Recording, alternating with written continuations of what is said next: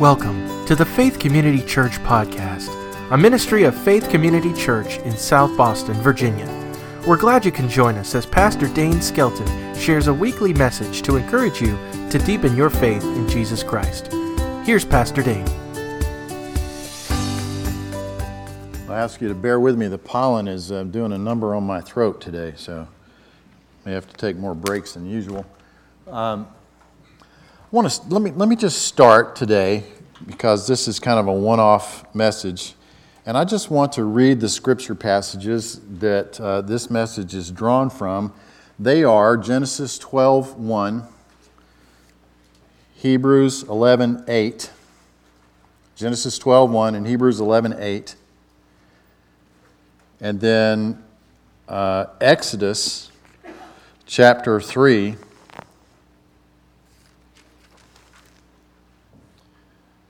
1 through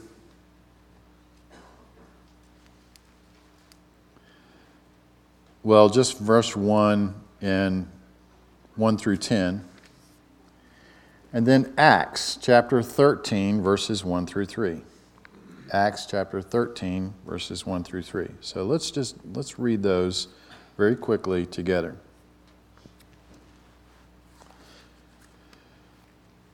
Genesis chapter 12, verse 1.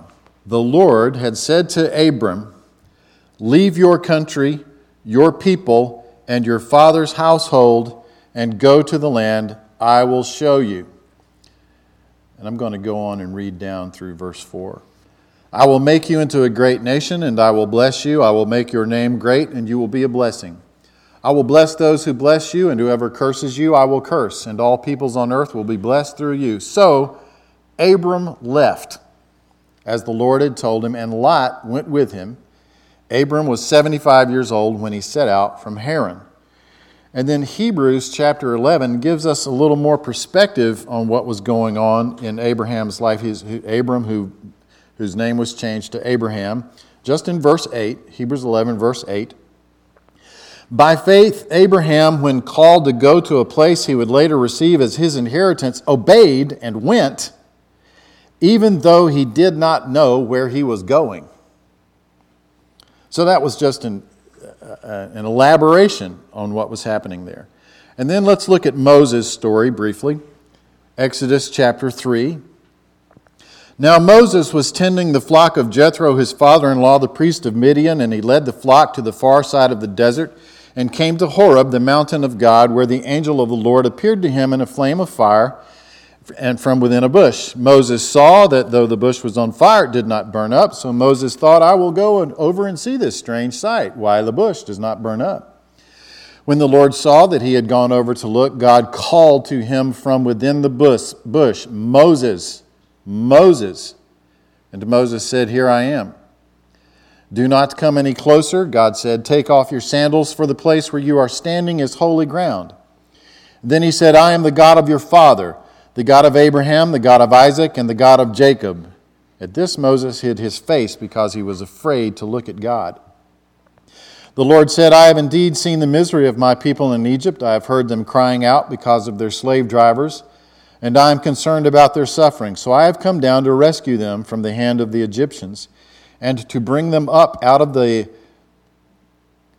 land into a good and spacious land, a land flowing with milk and honey, the home of the Canaanites, Hittites, Amorites, Perizzites, Hivites, and Jebusites. And now the cry of the Israelites has reached me, and I have seen the way the Egyptians are oppressing them. So now go. I am sending you to Pharaoh to bring my people, the Israelites, out of Egypt." And now finally in Acts chapter 13, verses 1 through 3. "In the church at Antioch there were prophets and teachers: Barnabas, Simeon, called Niger, Lucius of Cyrene, Manaen, who had been brought up with Herod the Tetrarch, and Saul. While they were worshiping the Lord and fasting, the Holy Spirit said, 'Set apart for me Barnabas and Saul,'" and you'll know that he later became known as Paul, "'for the work to which I have called them.' So after they had fasted and prayed, they placed their hands on them and sent them off." So I wanted to be sure that we had all of that so that this talk this morning is properly framed. Let me ask you guys a question. If I mention an author's name, Joel Chandler Harris, do you know who that is? Joel Chandler Harris? Okay, Mom does. Southern literature.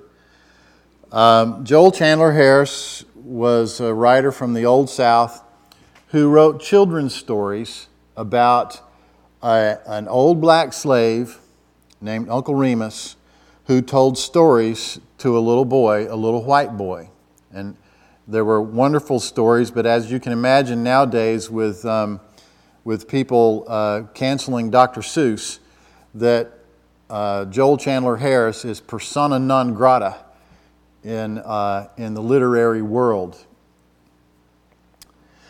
So on January 31st of 2019, Jeff Good and I went to an Alpha Leadership Conference in Phoenix, Arizona.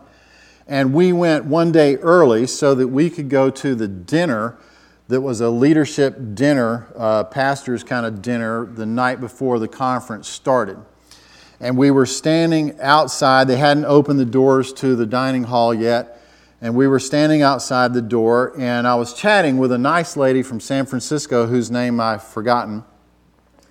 And a tall black gentleman came walking across the lobby and introduced himself. His name is Gerald Barganier III. And he's from Colorado. And he said, I'm from Colorado. Where are you from? I said, I'm from Virginia. And he said, oh, Virginia. I said, well, yeah, I've lived in Virginia a long time, but I'm originally from Atlanta. And he said, oh, Atlanta. And I said, yeah, born and bred in a briar patch. And I thought, oh my goodness, I've just quoted Joel Chandler Harris to a black man. I'm in deep dish trouble. Because those stories are just ingrained in me. They just come out. They're sweet stories to me. So Gerald's eyes narrowed. He had bright green eyes.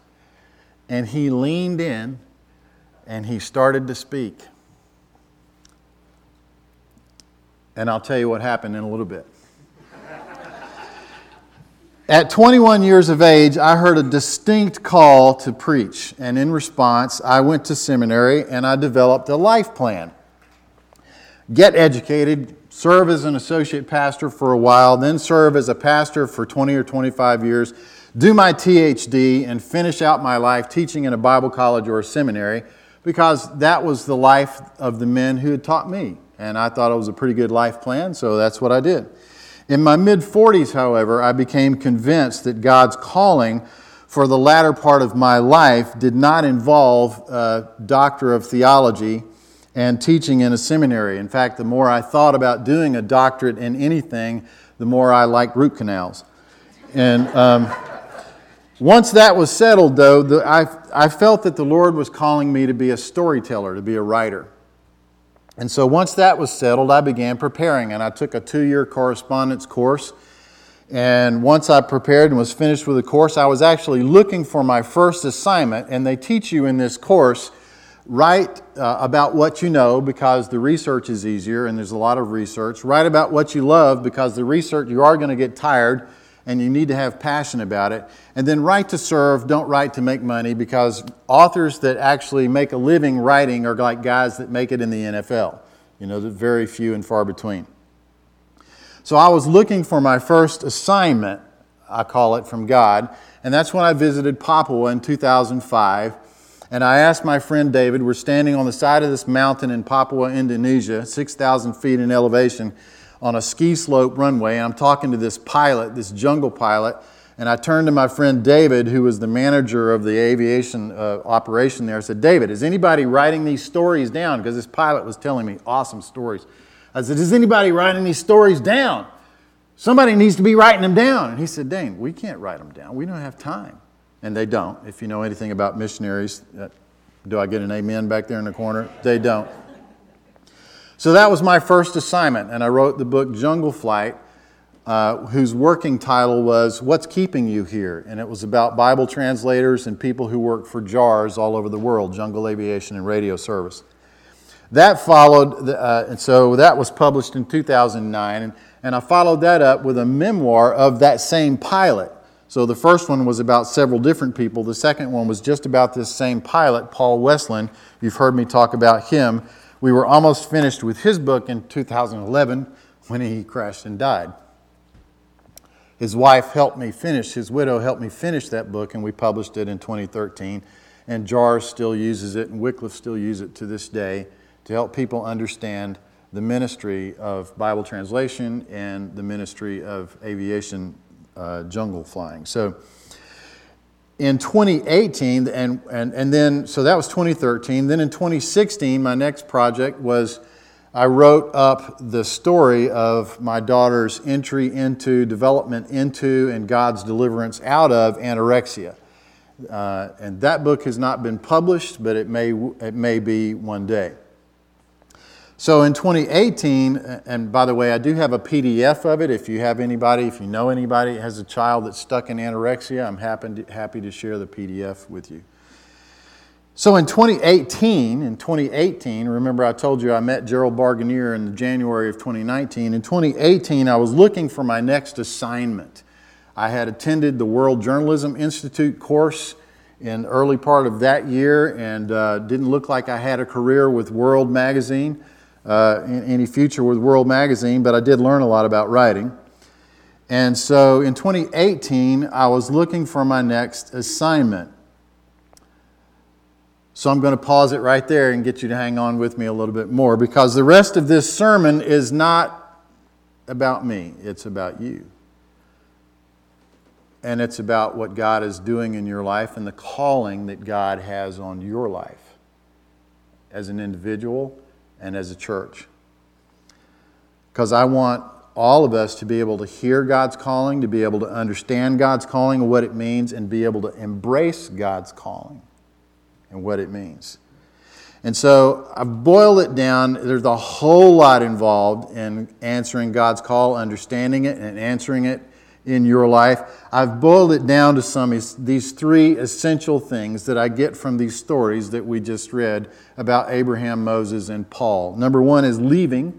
Number two is believing. And number three is working. Leaving, believing, and working. So let's deal with leaving first. Genesis 12:1, Hebrews 11:8. Abraham left the familiar and, holding tightly to the promise of God, embraced the unknown. That's what he did. And so I wanted to think about some things that he left behind. This is certainly not all of them, but basically he left behind his family network, his language group, and his homeland. His family network, his language group, and his homeland. So what does that mean? That means he's leaving behind generations of emotional and practical support and economic connections, which are vital, especially in that day and time. He's leaving behind security in numbers. He's leaving behind many other practical things. Second, he's leaving behind cultural familiarity. Now, Abraham may have been bilingual, he may have been multilingual, but that's not the same. Being able to communicate in another environment is not the same as being with your people and communicating in your environment.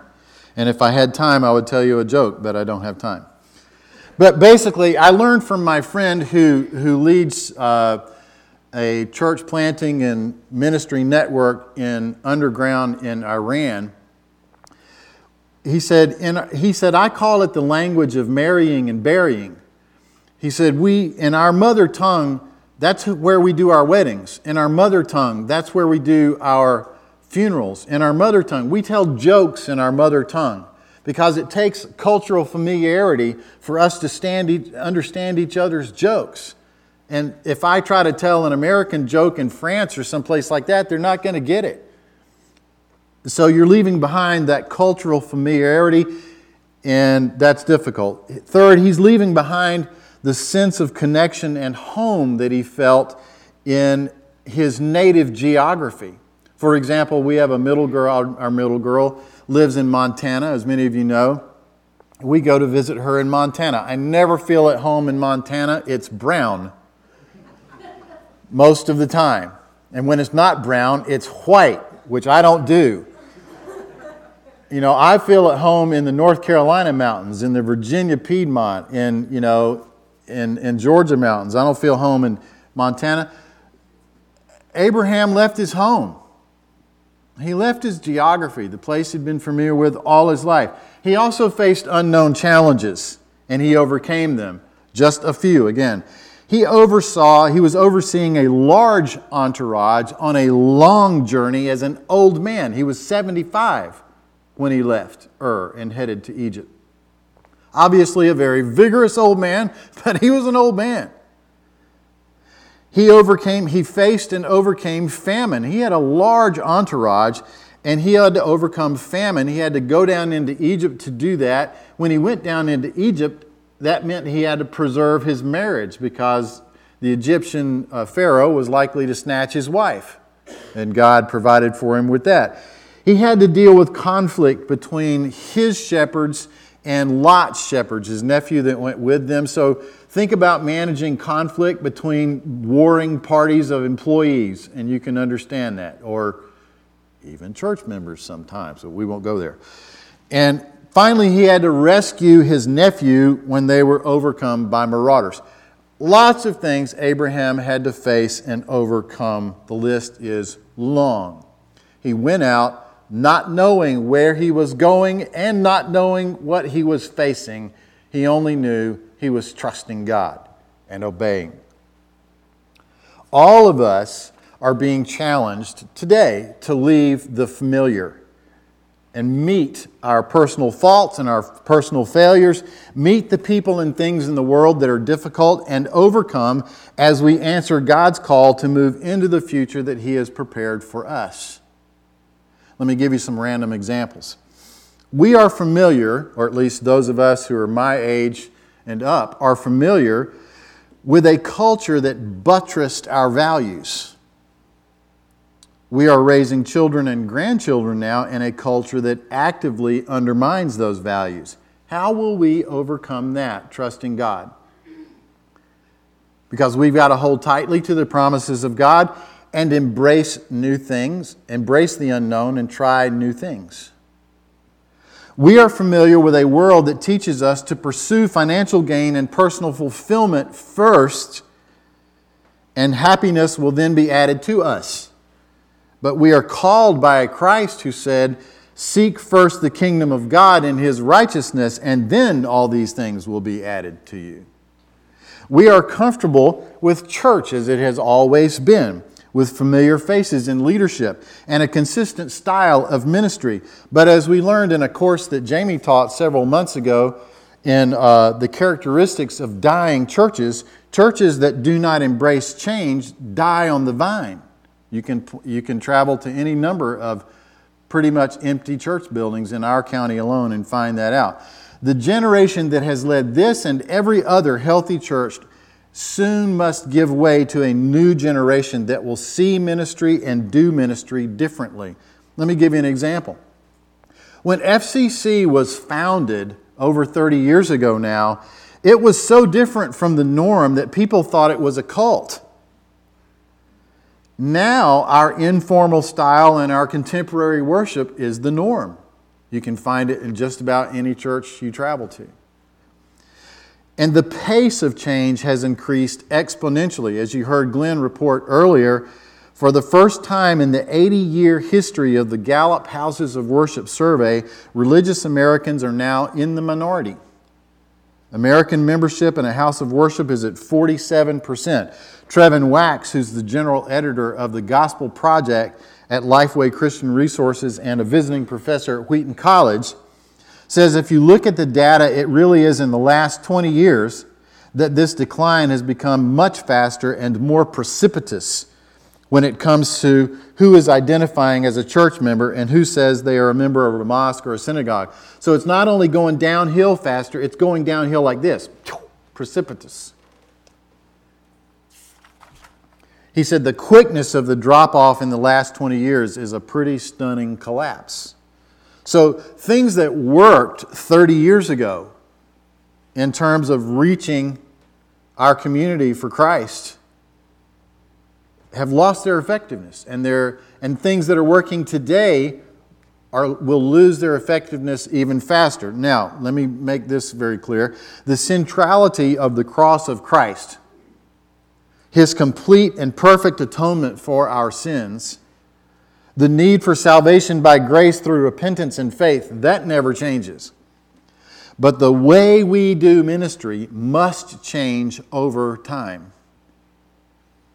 And so, again, another shameless plug for our leadership conference. One of the reasons I am so pumped about this conference, Reaching the Next Generation for Christ, is that our speakers will be addressing these changes with practical recommendations.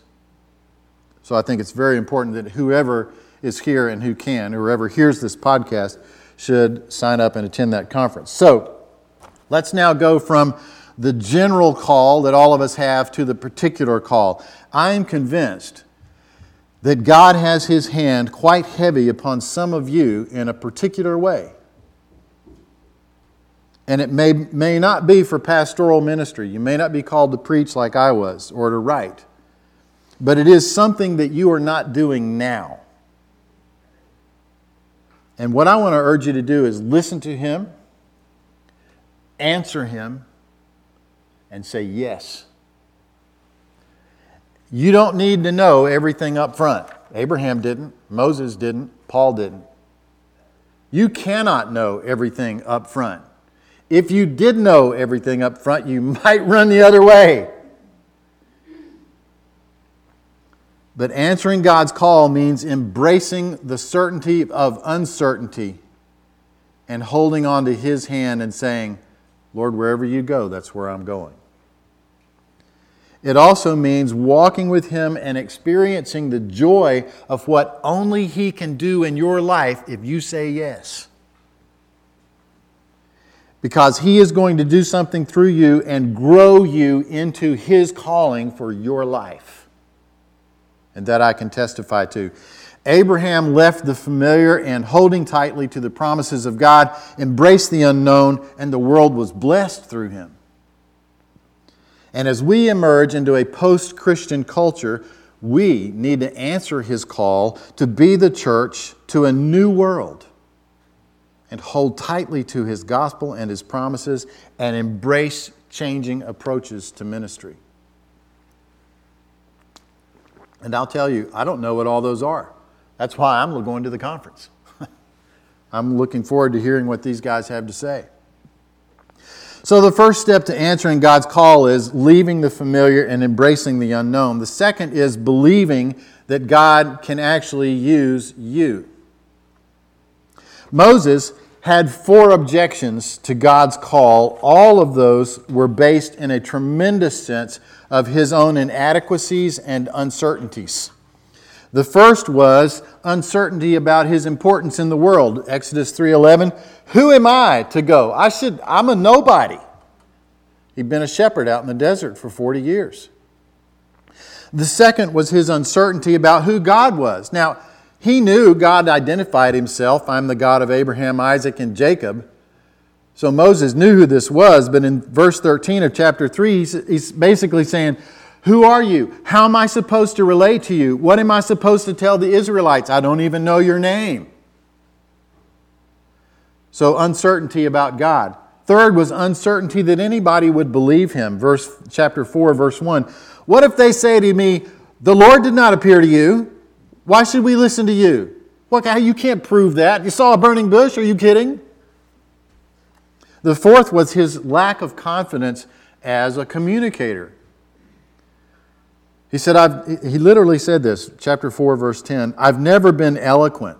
You know, Pharaoh's court was a place for great statesmen and speeches. So imagine being asked to make a presentation before the Queen of England and her court, or something like that.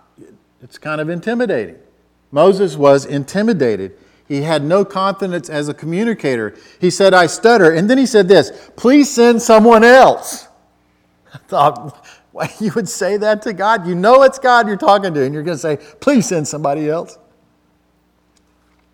Everyone, I want to reassure you, everyone who ever heard God's call feels their inadequacies. Everybody. everyone has a hard time believing that they have what it takes, and that they are sufficient to the task, and that they can do what God is calling them to do. Everyone. Let me give you an example. Several of the guys who were serving as elders when I first came here to FCC told me that when the founding pastor asked them to serve, they looked at him and they said, "It's that bad, isn't it?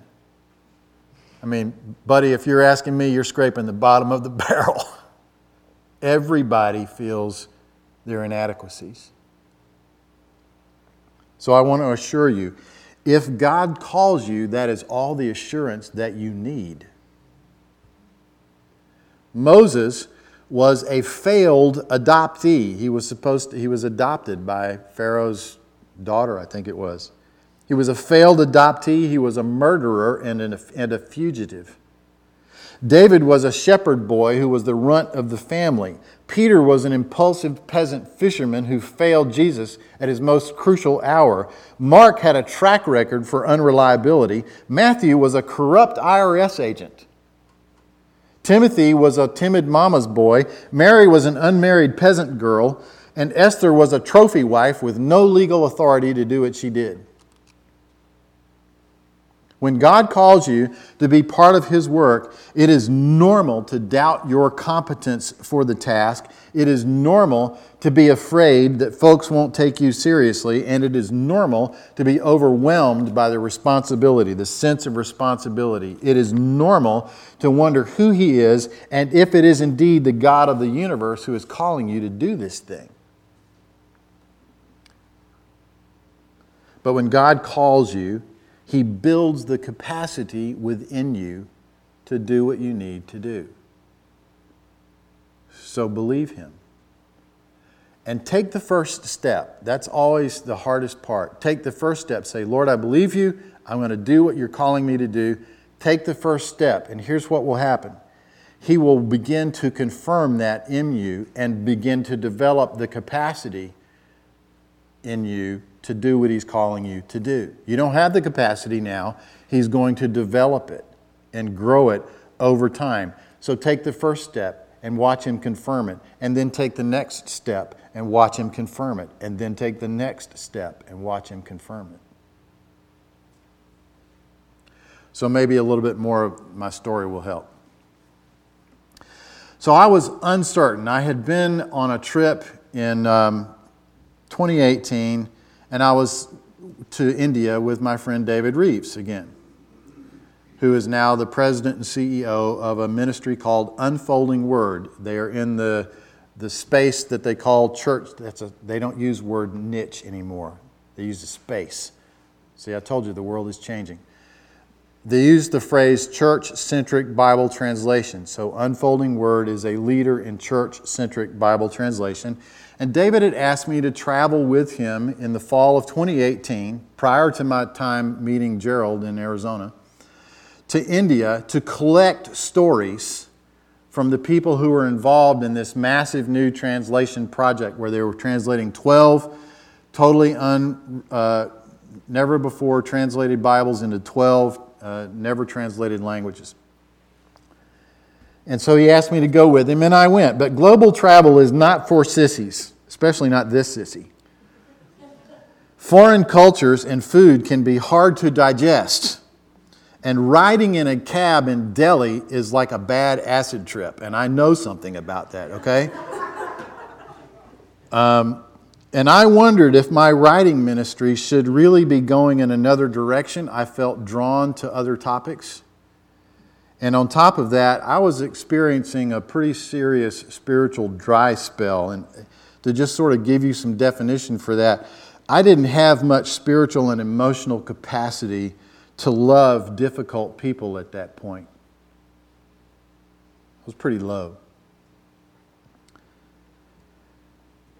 And so I was asking God, it's like, Lord, if you want me to keep helping Unfolding Word, then I really need to know. I can't tell.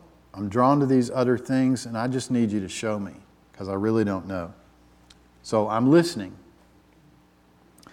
And that's when I met Gerald, and I told him about being from the Briar Patch. And so his eyes narrowed, and he leaned in. And this is what he said. The Spirit says,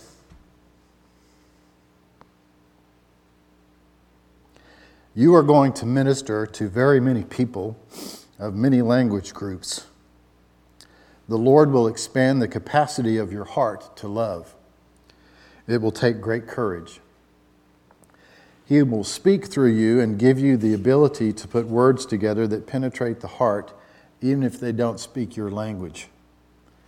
They won't look like you or sound like you or smell like you, but He will give you the love to absorb it.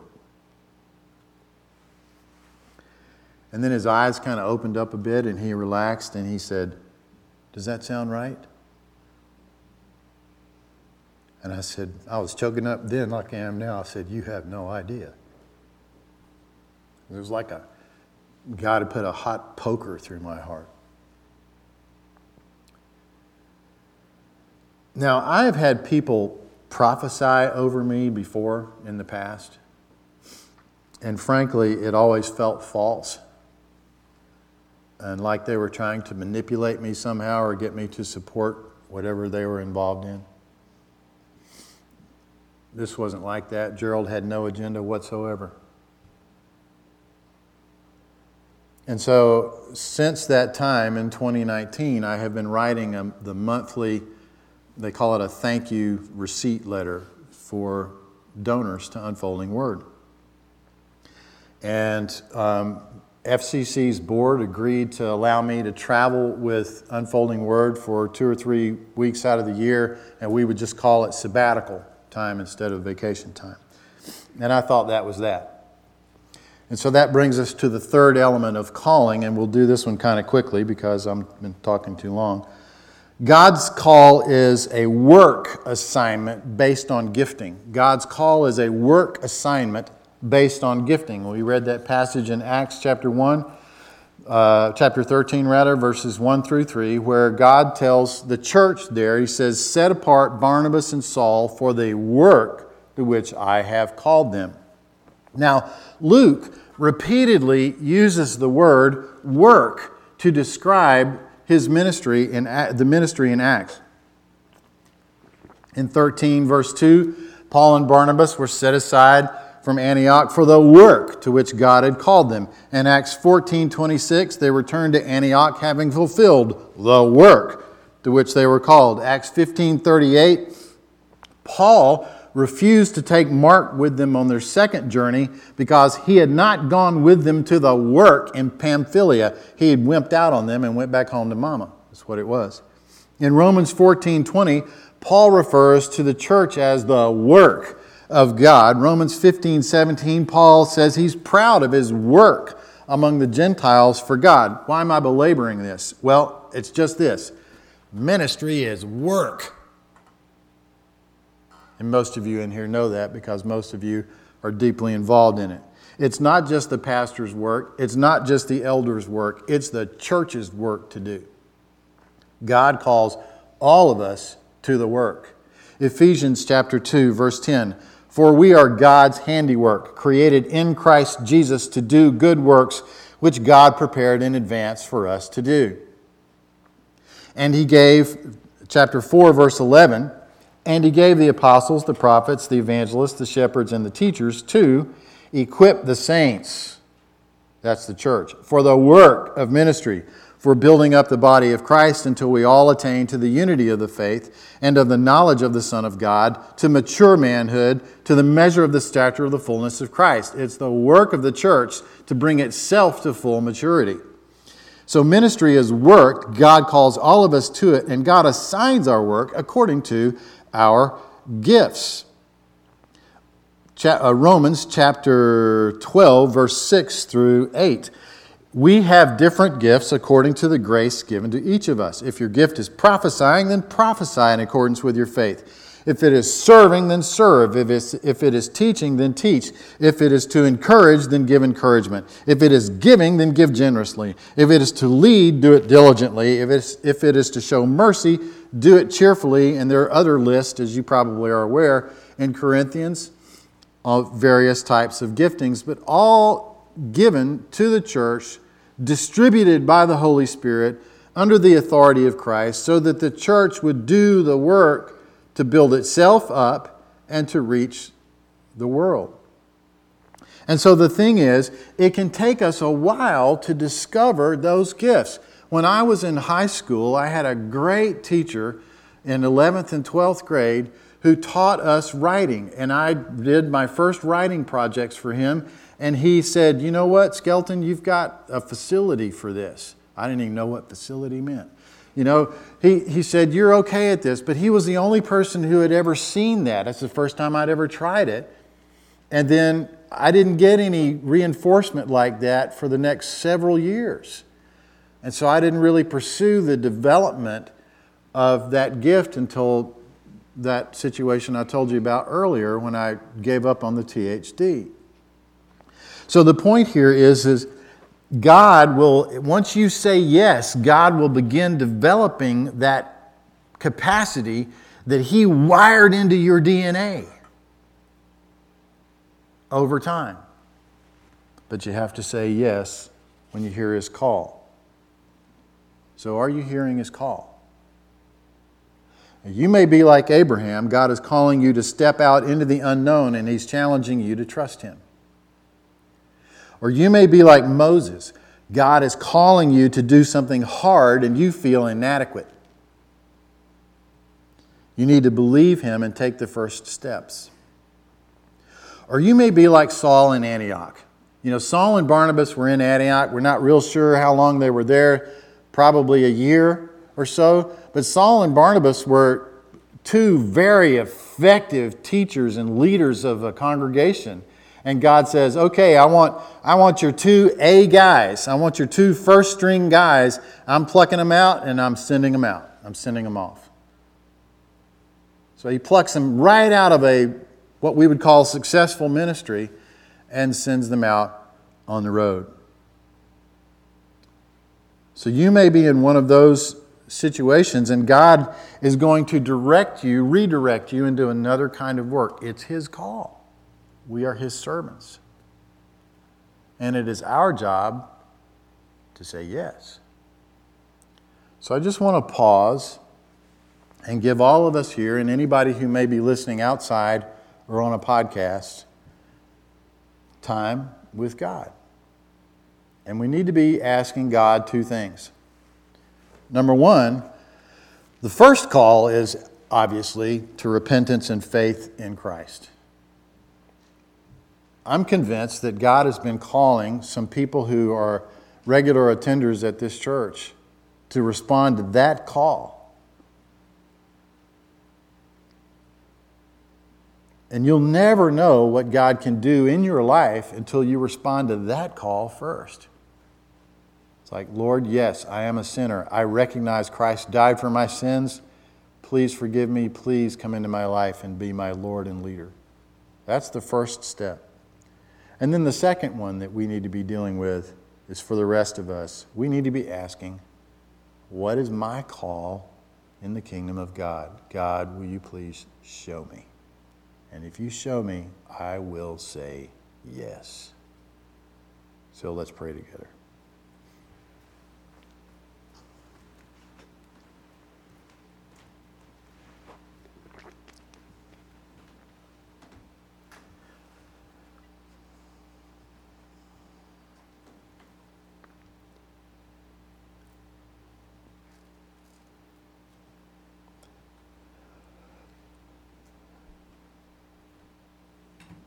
Take this time and ask Him, Lord, what are you calling me to do? Show me my gifts. Show me my calling.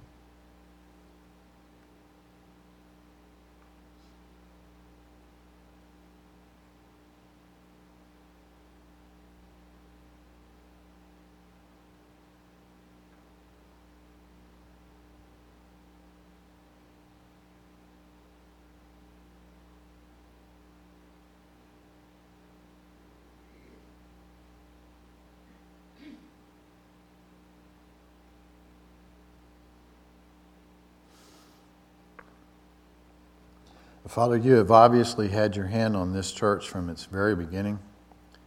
And you've had your hand on these people. And I think about some of these young fellows and young women, young ladies here, and the life that you have for them. And Father, I pray that in a powerful way you would help them to know without doubt your calling in their lives and how to pursue it in whatever way, shape, or form it may take. And Father, I pray for us as a church, you would help us hear our larger calling, not just to ourselves, but to the world. Begin in Jerusalem, you said, and then Samaria, and then the uttermost parts of the earth. Take my word to them and teach them and make disciples and teach them to obey everything I have commanded you. God, help us hear your call to that once again as a church. And ask it in Jesus' name. Amen. Thank you so much for listening. To learn more about Faith Community Church, you can find us online at fccsobo.org or on our Facebook page by searching Faith Community Church. As always, God loves you, we love you, and we hope you have a wonderful week.